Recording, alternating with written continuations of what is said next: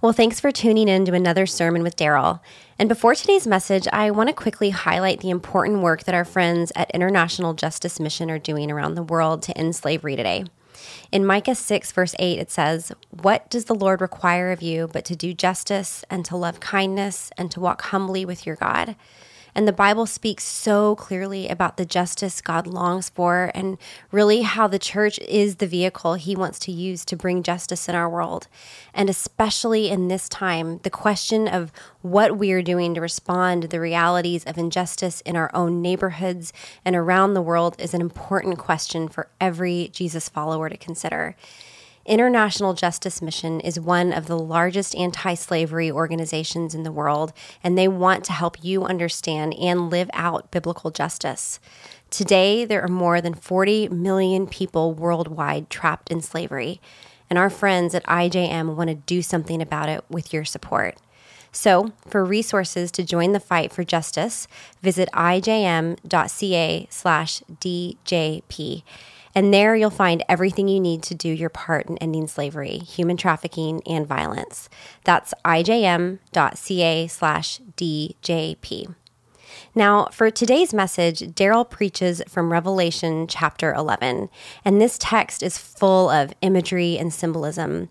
And Daryl clarifies what is being revealed to John using the whole of Scripture, and it leads us to one big idea, that repentance is the way to the kingdom of God. And this new kingdom full of God's purposes and presence is breaking in, and it's only available to those who turn from their idols and sin to declare Jesus as Lord of their life. Okay, I'll hand it off to Daryl to walk us through it. Our text this morning is the 11th chapter of the last book of the Bible. The 11th chapter of this drama that is the revelation of Jesus Christ. Through brilliant and subtle interweaving of images and symbolism, we are going to be taken more deeply into grace. Into the grace, the unbounded grace of which the choir has just sung.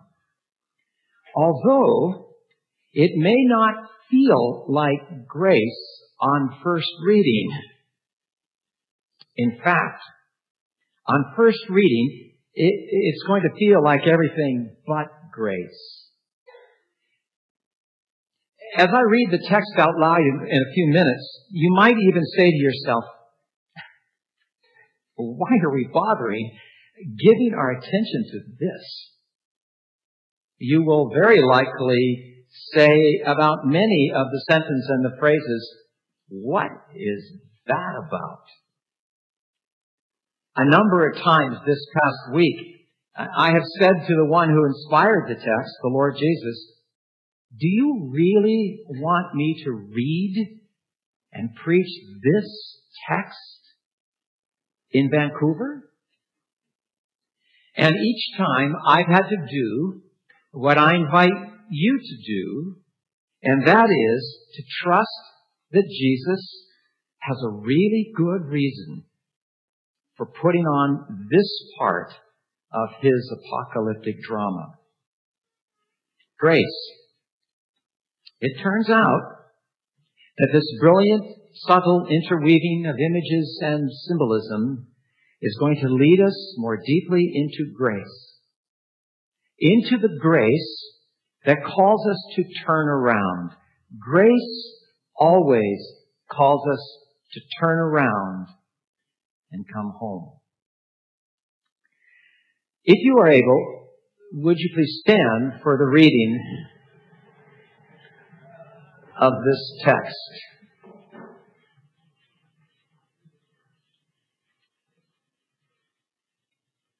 Revelation chapter 11, verses 1 to 18. And there was given me, John, the apostle, there was given me a measuring rod like a staff, and someone said, rise and measure the temple of God and the altar and those who worship in it. And leave out the court which is outside the temple, and do not measure it, for it has been given to the nations, and they will tread underfoot the holy city for 42 months. And I will grant authority to my 2 witnesses, and they will prophesy for 1,260 days, clothed in sackcloth. These are the two olive trees and the two lampstands that stand before the Lord of the earth. And if anyone desires to harm them, fire proceeds out of their mouth and devours their enemies. And if anyone would desire to harm them, in this manner he must be killed. These have the power to shut the sky in order that rain may not fall during the days of their prophesying. And they have power over the waters to turn them into blood and to smite the earth with every plague as often as they desire. And when they have finished their testimony, the beast that comes out of the abyss will make war with them and overcome them and kill them. And their dead bodies will lie in the street of the great city, which is mystically called Sodom and Egypt, where also their Lord was crucified. And those from the peoples and tribes and tongues and nations will look at their dead bodies for 3 days and a half, and will not permit their dead bodies to be laid in a tomb. And those who dwell on the earth will rejoice over them and make merry, and they will send gifts to one another, because these two prophets tormented those who dwell on the earth. And after the 3 days and a half, the breath of life from God came into them, and they stood on their feet, and great fear fell upon those who were beholding them. And they heard a loud voice from heaven saying to them, "Come up here." And they went up into heaven in a cloud, and their enemies beheld them. And in that hour there was a great earthquake, and 1/10 of the city fell. And 7,000 people were killed in the earthquake, and the rest were terrified and gave glory to the God of heaven. The second woe is past. Behold, the third woe is coming. And the seventh angel sounded, and there arose loud voices in heaven, saying, "The kingdom of the world has become the kingdom of our Lord and of His Christ, and He will reign forever and ever." And the 24 elders who sit on their thrones before God fell on their faces and worshiped God, saying, "We give thanks, O Lord God, the Almighty, who is and who was, because you have taken your great power and have begun to reign. And the nations were enraged, and your wrath came, and the time came for the dead to be judged, and the time to give their reward to your bondservants, the prophets, and to the saints, and to those who fear your name, the small and the great, and to destroy those who destroy the earth." This is the word of God. You may be seated.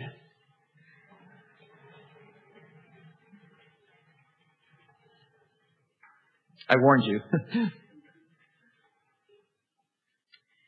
Now, why?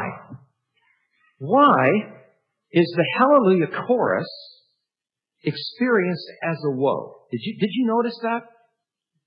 In verse 15, John says that loud voices from heaven sing, "The kingdom of the world has become the kingdom of our Lord and of His Christ, and He shall reign forever and ever."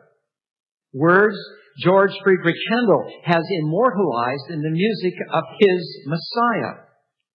But in the 11th chapter of the Revelation of Jesus Christ, the good news of the Hallelujah chorus is experienced by many people in the world as a woe.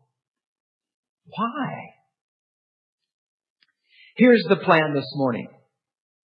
I will first remind us of the context of this text. It's very important that we remember where we are in the unfolding drama. Then we're going to go back and simply walk through this text, one key phrase at a time. And it's going to be a very demanding exercise. But it will be worth our trouble. Trust me. And then I'm going to suggest the implications for us as disciples of Jesus in this part of the world which He claims as His own. The context, walk through the text, and then implications. Okay? Here we go. The context. Revelation 11 is the concluding scene of the second act of this 5-act drama that is the last book of the Bible. The second act begins way back at chapter 4, verse 1, and it begins with the verb open. Revelation 4:1, John says, "I saw a door into heaven open." He looks through the open door and he sees a throne. And he sees that someone's sitting on the throne, who was and is to come. he sees that in the right hand of the one who is sitting on the throne, there is this scroll. It's sealed with 7 seals. It is the scroll of history. John says that he hears, who can open the scroll thundered throughout the universe? And then he hears one of the elders say, look, the Lion has overcome, and he can open the scroll. John then turns, expecting to see a lion, but to his surprise sees a lamb. The lamb who is slain, the lamb who is crucified. The lion overcomes by becoming a lamb, a sacrificial lamb. The lamb, Jesus Christ, is worthy to open up the scroll of history because he laid his life down in sacrificial love for the world. Then John sees the Lamb open the 7 seals. Revelation chapter 6. And as we emphasized last week, in each of these seals, someone prays. When the Lamb gets to the 7th seal, Revelation 8:1, there is silence in heaven. Why? In order to gather up all the prayers of the people of God throughout history. Why? Because the breaking of the 7 seals reveals one of the secrets of heaven, secrets of history. In the words of Thomas Torrance, history moves at the impulse of prayer. Then, out of the breaking of this 7th seal, John sees 7 angels step forward. Revelation 8:2. The 7 angels are given 7 trumpets. The angels then blow the trumpets, the first 4 in rapid succession, the 5th and 6th taking a bit longer. The 5th trumpet introduces 3 woes, so that trumpet 5 is the first woe, trumpet 6 is the second woe, and trumpet 7, the Hallelujah chorus, is the third woe. Why? Why would the Hallelujah chorus be experienced as a woe? The 7 trumpets are formatted in the same way that the 7 seals are in the drama. Seals, 1, 2, 3, 4, rapid succession, then 5, 6, 7, and apparently coming to the end of the drama with this silence. The trumpets, 1, 2, 3, 4, rapid succession, 5, 6, 7, and apparently coming to the end of the drama. Revelation 11:17. I hope you noticed that when we read 11:17, who is and was, no is to come. Up to this point in the drama, the Almighty is always referred to as who was and is to come. Here, there is no is to come because presumably we are now at the end. But we are not at the end. John is going to see more, including 7 peals of thunder, which he's told to close because no one is ever supposed to know the content of them, and then 7 bowls. Now, remember that the question to ask when reading the revelation of Jesus Christ is not what happens next. That's not the question. The question is, what does John see next? Because what John sees next may not actually happen next. So, when we read the 7 seals and the 7 trumpets and the 7 bowls, we are not reading historical events happening in sequence, as though history first goes through the 7 seals, then goes through the 7 trumpets, and then goes through the 7 bowls. John is not suggesting there are 21 historical events in sequence here. Rather, John, or actually Jesus through John, is going around the same historical dynamics 3 times from 3 different perspectives. The 7 seals are from the perspective of the church experiencing opposition and persecution. The 7 trumpets are from the perspective of the world that experiences God's actions in the world as judgment. And the 7 bowls are from the perspective of heaven working out justice when the call of the trumpets is not being heeded. All of that going on all the time throughout history. All of it going on since the first time that Jesus came until the time He comes with His new heaven and new earth. Now, in both the opening of the seals and the sounding of the trumpets, there is an interlude. An interlude between the sixth and seventh parts of the sequence. So you have 1, 2, 3, 4, 5, 6, interlude, 7 seals. 1, 2, 3, 4, 5, 6, interlude, 7. Trumpets, 1, 2, 3, 4, 5, 6, interlude, 7. Now, why bother with this detail? Because each interlude is answering a question that arises from the unfolding of the 6 either seals or trumpets. The seal interlude is answering the question, who can stand? As the kinds of things depicted in the 6 seals take place in the world, who can stand? Answer, those sealed by the blood of the Lamb, Revelation chapter 7. The trumpet interlude answers the question, what is the church supposed to do in the world? As all of this depicted in the seals and the trumpets takes place, what is the church sealed by the Lamb supposed to do? The 6th trumpet, before the interlude, the 6th trumpet ends, Revelation 9:21, they did not repent. John is telling us that all that is depicted in the sounding of trumpets 1 through 6 has the goal of bringing people to repentance. Repent. It simply means turn around. John is saying that God's actions in the world have the goal of bringing people to the place where they will turn around and embrace the slain Lamb as the Savior and Lord.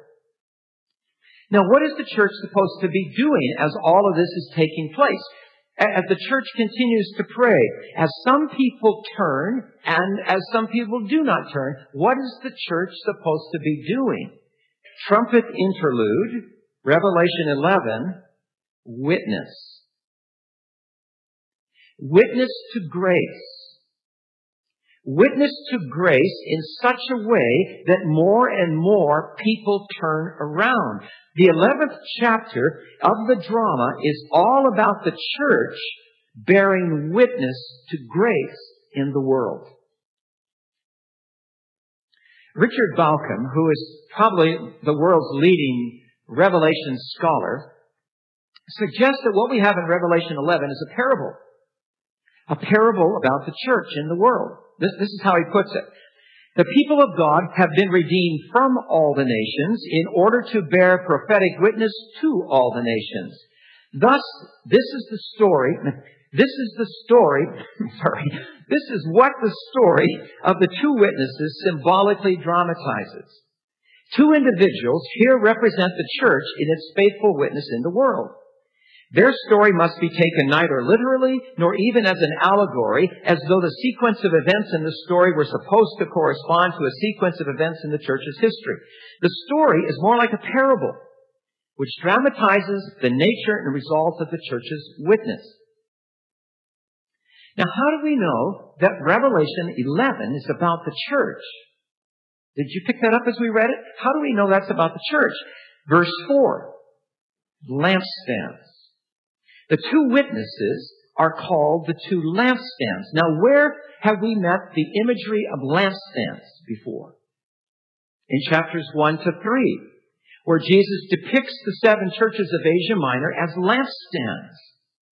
In chapter 11, we have a parable of the 2 witnesses, the 2 lampstands, who represent the whole of the church of Jesus Christ, bearing witness to Jesus Christ in the world. A witness of grace calling people to turn around. A witness that says we're going in the wrong direction and we've all got to turn around. Okay, so now let's go back and walk through the parable. If you have not already done so, may I invite you to take this printed text in hand. You'll need it in your hands. To follow me as I go through phrase by phrase. And here I'm working with material that I developed more deeply in my book on the last book of the Bible. Okay, here we go.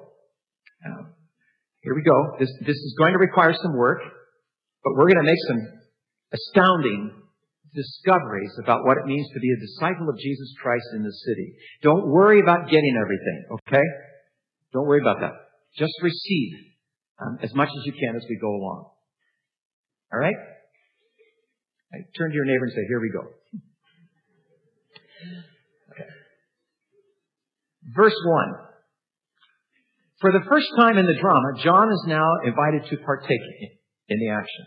He's told to measure the temple, the altar, and the people within it. Now, the word temple here cannot refer to a literal brick and mortar structure in Jerusalem. Why not? Because it was not there anymore. It was not anywhere anymore. When Jesus put on his apocalypse for John on the island of Patmos, the temple in Jerusalem was not there anymore. It had been, tragically, leveled to the ground in 70 AD when Rome destroyed Jerusalem. Just as Jesus said would happen in his temple sermon recorded in Matthew 24. Not one stone will be left upon the others. When John was on the island of Patmos, the temple no longer existed. And John knew it would never again exist, as Jesus says. Which is why, in the vision of the New Jerusalem, in the true holy city in Revelation 21 and 22, John says, I saw no temple. The Lord God and the Lamb had become the temple. The whole city is the temple. The whole new creation is the temple. So John is not being told to measure a literal building. It did not exist and never will again. He's being told to measure the new temple of God, which is the people of God. This is a major theme in the New Testament. 1 Corinthians 3:16. Do you not know that you are a temple of God, that the Holy Spirit dwells in you? 2 Corinthians 6:16. For we are the temple of the living God, Paul, the Jew, says. We are the temple of the living God, just as God has said, I will dwell in them and walk among them. I will be their God and they will be my people. So this temple in the text is referring to the people of God, who is the now living temple. Verse 1 again. Measure. The idea is measure so that it can be protected. Now here John is working with a scene in the prophet Zechariah. He works with Zechariah a lot in the Revelation. In Zechariah 2, a man appears with a measuring rod, and he's told to measure the city of Jerusalem, its length and width. And why? The Lord says, for I will be a wall of fire to her, and I will be the glory in her midst. John is told to measure the temple, to measure the people of God, because God is going to come and dwell in their midst as a wall of fire. Verse 2. Leave out the court which is outside the temple. Do not measure it, for it has been given to the nations. They will tread it underfoot for 42 months. More on 42 months in a moment. The outer court of the literal temple is the place where the Gentiles could go. The inner court was the place where only the Jewish priests could go. John is being told that the people of God will find themselves in conflict for 42 months. But God will protect this inner court, this new temple, the new priesthood, bought by the blood of the Lamb. But the outer court, made up of those who have not yet become part of this new priesthood, will not be protected. It will not be protected because the only hope for it is to be converted. It must turn around. Verse 2, 42 months. Now, what is this about, huh? Statistic or symbol? Symbol. All the numbers in the revelation of Jesus Christ are symbols. 42 months, 1,260 days based on a 30-day month. 42 months, 1,260 days is the length of time that Jesus says the nations will trample on the things of God while the witnesses bear witness to Him. 42 months, 1,260 days is 3.5 years. 3.5 years is 1/2 of 7, the number of perfection. Now, this number 42 is found throughout the Bible. You might know that there were 42 stages in Israel's journey from Egypt to the Promised Land. You might know that Matthew, in his genealogy of Jesus, says there were 42 generations from Abraham to Jesus Christ. 42 months, 1,260 days, 3.5 years is found 2 times in the book of Daniel. It's found in the form of time, times, and 1/2 a time. 1, 2, and 1/2. 1 year, 2 years and 1/2 of a year, 3.5 years. Now, 42 is clearly a symbol. And it appears it's the symbol for the span of time that the new temple, the people of God, bear witness in the world under pressure from the world to compromise their allegiance to Jesus Christ. 42 months, 1,260 days, 3.5 years is the period of time from the day that Jesus Christ first instituted his new temple with his blood until that day when he brings the new city, which is the new temple. Okay. Verse 2 again. 2 witnesses prophesy for 1,260 days. Prophesy means speak forth the word of God. And John says that they are clothed in sackcloth. This is one of the keys to this whole text. They're clothed in sackcloth. Sackcloth is the sign of a prophet. And more importantly, sackcloth is the sign of repentance. These witnesses are wearing sackcloth because their message calls for repentance and because the witnesses themselves are repenting. They themselves are turning around. Verse 4. John refers to these 2 witnesses as the 2 olive trees and the 2 lampstands that stand before the Lord of the earth. Here he again is working with a text from Zechariah. In Zechariah 4, the prophet sees a lampstand with 7 lamps on it, and he sees 2 olive trees on either side of the lampstand. It turns out these 2 olive trees are the so-called anointed ones, who turn out to be Zerubbabel the king and Joshua the high priest. And it is these 2, Zerubbabel and Joshua, it is to these 2 that God speaks this wonderful word, not by power nor by might, but by my Spirit, says the Lord. Okay, keep going. This is going to mount somewhere. Verse 4, lampstands. As we already noted in chapters 1 to 3 of the Revelation, Jesus uses the image of lampstands to refer to his church.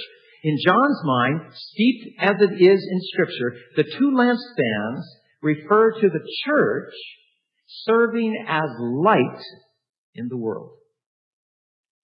Why the number 2? Why 2?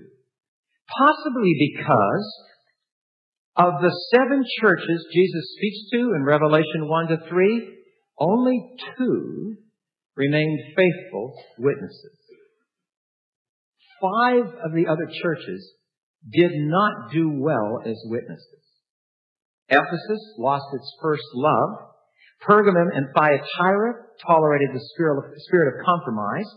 Sardis was wealthy and famous, self-absorbed, and therefore dead.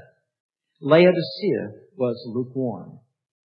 Only 2 of the 7 churches had the oil of the lamp burning in them. Now, but more to the point, the number 2 is used because of the biblical principle that a testimony of 2 is needed. At minimum, you need 2 witnesses to validate something, which is why Paul exhorts Timothy, do not receive an accusation against an elder except by 2 or 3 witnesses. Boy, that would help in the gossip mills, wouldn't it? Don't listen to any accusation unless it's confirmed by 2 or 3 other people. And then if it's an accusation, pray for the person. The image of the 2 lampstands, the 2 olive trees, the 2 witnesses, is a picture of the church full of the olive oil of the Holy Spirit, burning brightly with the fire of God. Okay, keep going. Verse 5. If anyone desires to hurt them, fire proceeds out of their mouth and devours their enemies. Yikes. This recalls the experience of Elijah, who on 2 different occasions is confronted by 50 soldiers and calls down fire on them, and the soldiers are consumed. Verse 6 again. These have the power to shut up the sky in order that rain may not fall. This too recalls another experience of the prophet Elijah when he prayed, and for 3.5 years there was no rain. Verse 6, they have the power over the waters to turn them into blood and to smite the earth with every plague. Yikes again. This recalls the experience of Moses, who with Aaron's rod could turn the Nile into blood and could call forth the plagues against the idols of Egypt. Now John is saying that God will do through the witnesses' lampstands, i.e. the church, God will do what God did through Moses and Elijah and Zerubbabel and Joshua and John the Baptist. God will vindicate His message and overcome opposition. Verse 7, the beast. And when they have finished their testimony, the beast that comes out of the abyss will make war with them and overcome them and kill them. John is going to tell us more about the beast later in Revelation 13. He's doing here what he often does. He introduces a character early without much comment so that we can anticipate later revelation. He introduces this beast, I think, to tell us again that the opposition to the witness to Jesus Christ is really not human. Fundamentally, it's these antichrist forces behind the scenes. The beast overcomes and kills the witnesses, as we know throughout church history. Why? Because this beast, whatever this beast is, does not like the one to whom the witnesses are bearing witness. The witnesses and persecution take place, John says in verse 8, in the great city, which is mystically called Sodom and Egypt, where also their Lord was crucified. Now, what is this about? In the Scriptures, Sodom is human cities at their most immoral and corrupt. Egypt is human cities at their most oppressive and resistant. Is John suggesting here that Jerusalem has somehow become like Sodom and Egypt? In the rest of the Revelation, the phrase, the great city, will refer to Babylon, which at that time was Rome and which in other parts of history refers to other cities. Again, remember that when John writes, Jerusalem is no more. It's been leveled. So John is not saying that this witness is born in a literal Jerusalem. The great city is any and every city that resists the inbreaking of the kingdom of God and persecutes Jesus' followers. New Testament scholar Gerhard Kroll puts it so well. He says, the great city is every city that embodies self-sufficiency in place of dependence on the Creator, achievement in place of repentance, oppression in place of faith, the beast in place of the lamb, and murder in place of the witness to God. Know any city like that? Verse 11. And after 3.5 days, the breath of God came into them, and they stood on their feet. The words here are directly from the prophet Ezekiel, chapter 37, in the famous vision of the Valley of Dry Bones. God took Ezekiel out into a valley that's filled with dry bones. He tells Ezekiel to speak the prophetic word over the dry bones, and they come to life as a great army. John is saying that although this beast might overcome the witnesses, the Spirit of God breathes them back to life again. The point being that the Church of Jesus Christ cannot be destroyed. Whenever the church appears to be wiped out, it rises again. Think China. Think Vietnam. One day we will see it in North Korea. And one day we're going to see it in the West again.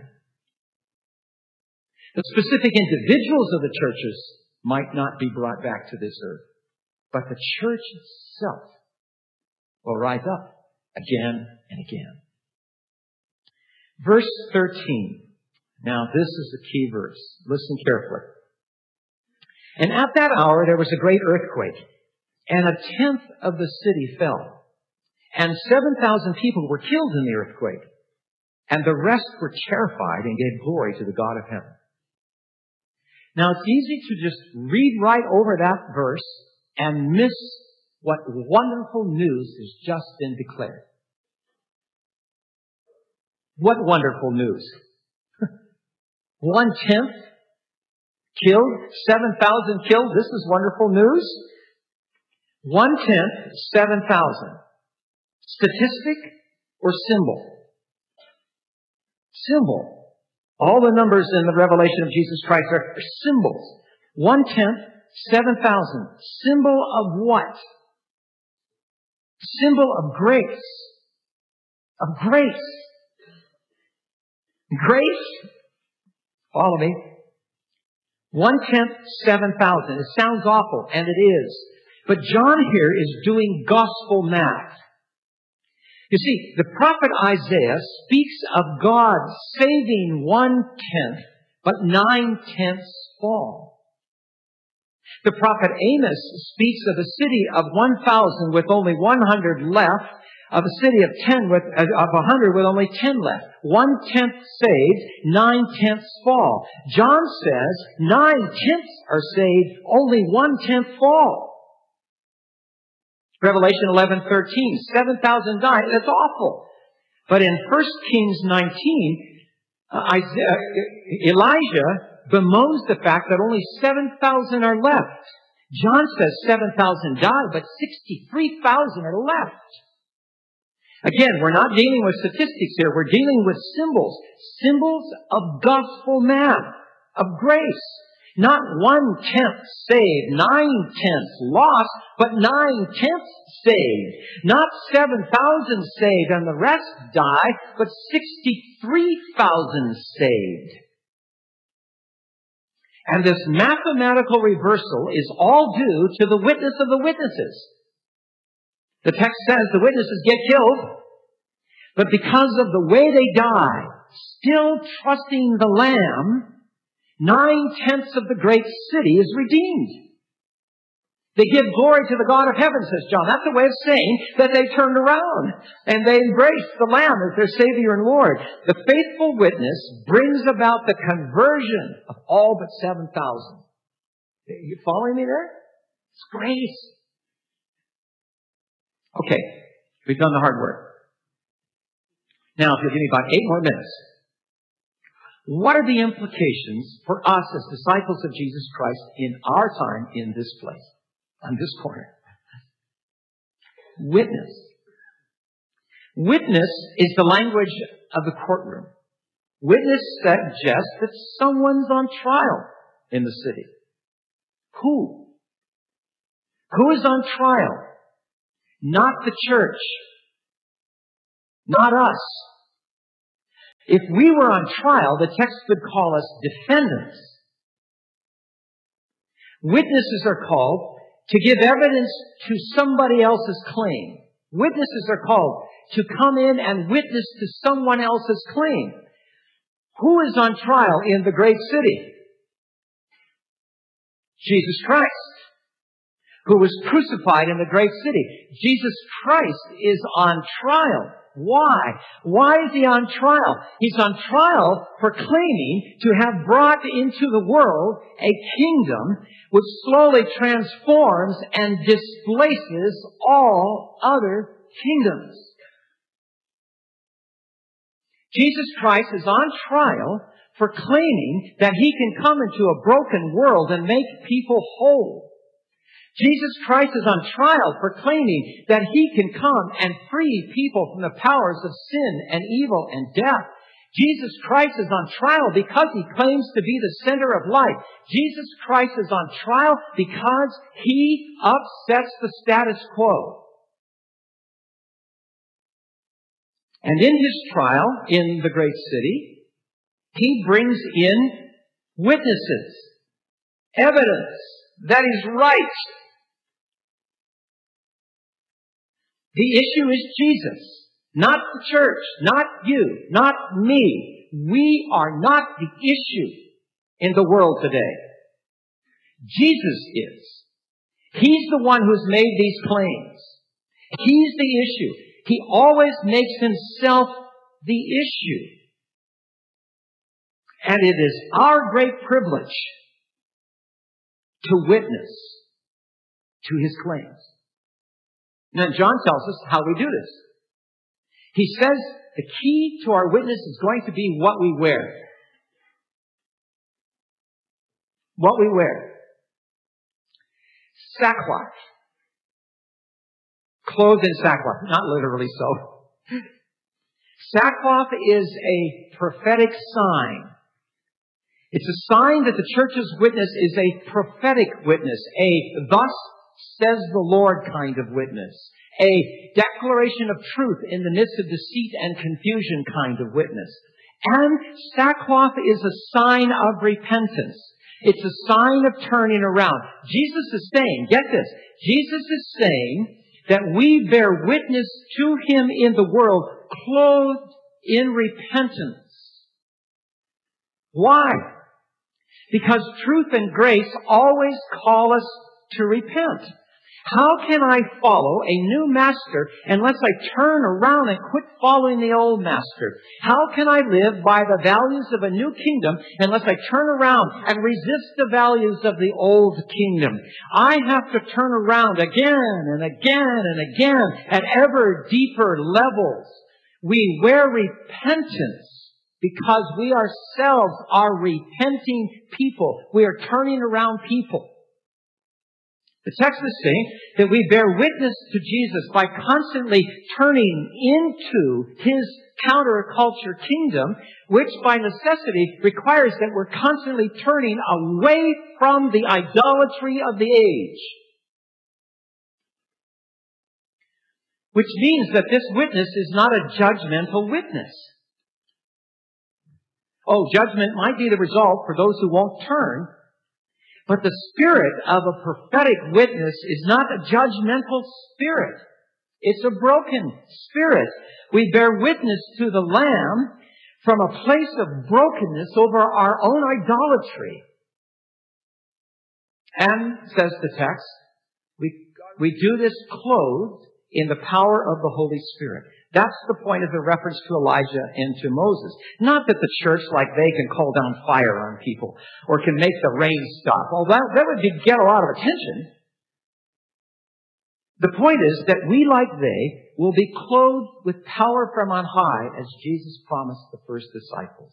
In Revelation 11, Jesus through John is telling us that as we bear witness in the city, we will do so with the same spirit and power that was given to Elijah and Moses and Zerubbabel and Joshua and John the Baptist. Power that validates the message and power that overcomes the resistance so that others can join us in this turning around. And according to the text, we find ourselves in trouble. How can it be otherwise? We're talking about a king who upsets the status quo. Some will joyfully respond, others will not. John says in verse 10 that the great city killed the witnesses, quote, because the two prophets tormented those who dwell on the earth, close quote. Why would a prophetic witness torment anyone? Why would bearing witness to Jesus Christ torment anyone? Because the good news confronts idols. If Jesus is Lord, then you are not, and I am not. When Jesus enters the picture, there is healing and restoration, big time. But he exposes the idols, all the false gods. And we either turn around or his exposing of the idols will torment our conscience. And the torment is grace. Don't worry when someone walks away from your witness tormented. That's grace. The tormenting will eventually lead to turning around. somewhere along the line, we as a church in our time have to accept the fact that the gospel is a great scandal. The gospel is wonderfully good news, but it is a scandal because Jesus Christ questions the status quo in our lives and in the life of the world. I'm learning from Søren Kierkegaard, the great Danish philosopher theologian. He argues that authentic faith really doesn't happen until we embrace the fact that Jesus is a scandal to the world. Which is why the Hallelujah Chorus is experienced in Revelation 11 as a woe. The Hallelujah Chorus sings the scandal. I love to go to public presentations of Handel's Messiah. I love it because the gospel is so powerfully proclaimed. At the end, as the orchestra starts to play the introductory notes to the Hallelujah Chorus, and as the choir starts to sing, at the end, people begin to stand. It's moving to witness. People beginning to stand on their feet before revolutionary words. The kingdom of the world has become the kingdom of our Lord and of His Christ. Boy, do they hear the words? Do they and we understand how revolutionary those words are? The kingdom of the world has become the kingdom of our Lord and of His Christ. If they and we hear those words, we cannot simply stand there. We have to turn around and renounce all of the idols of our time and follow Jesus with reckless abandon into His kingdom. For He, and He alone, shall reign forever and ever. That's Revelation 11.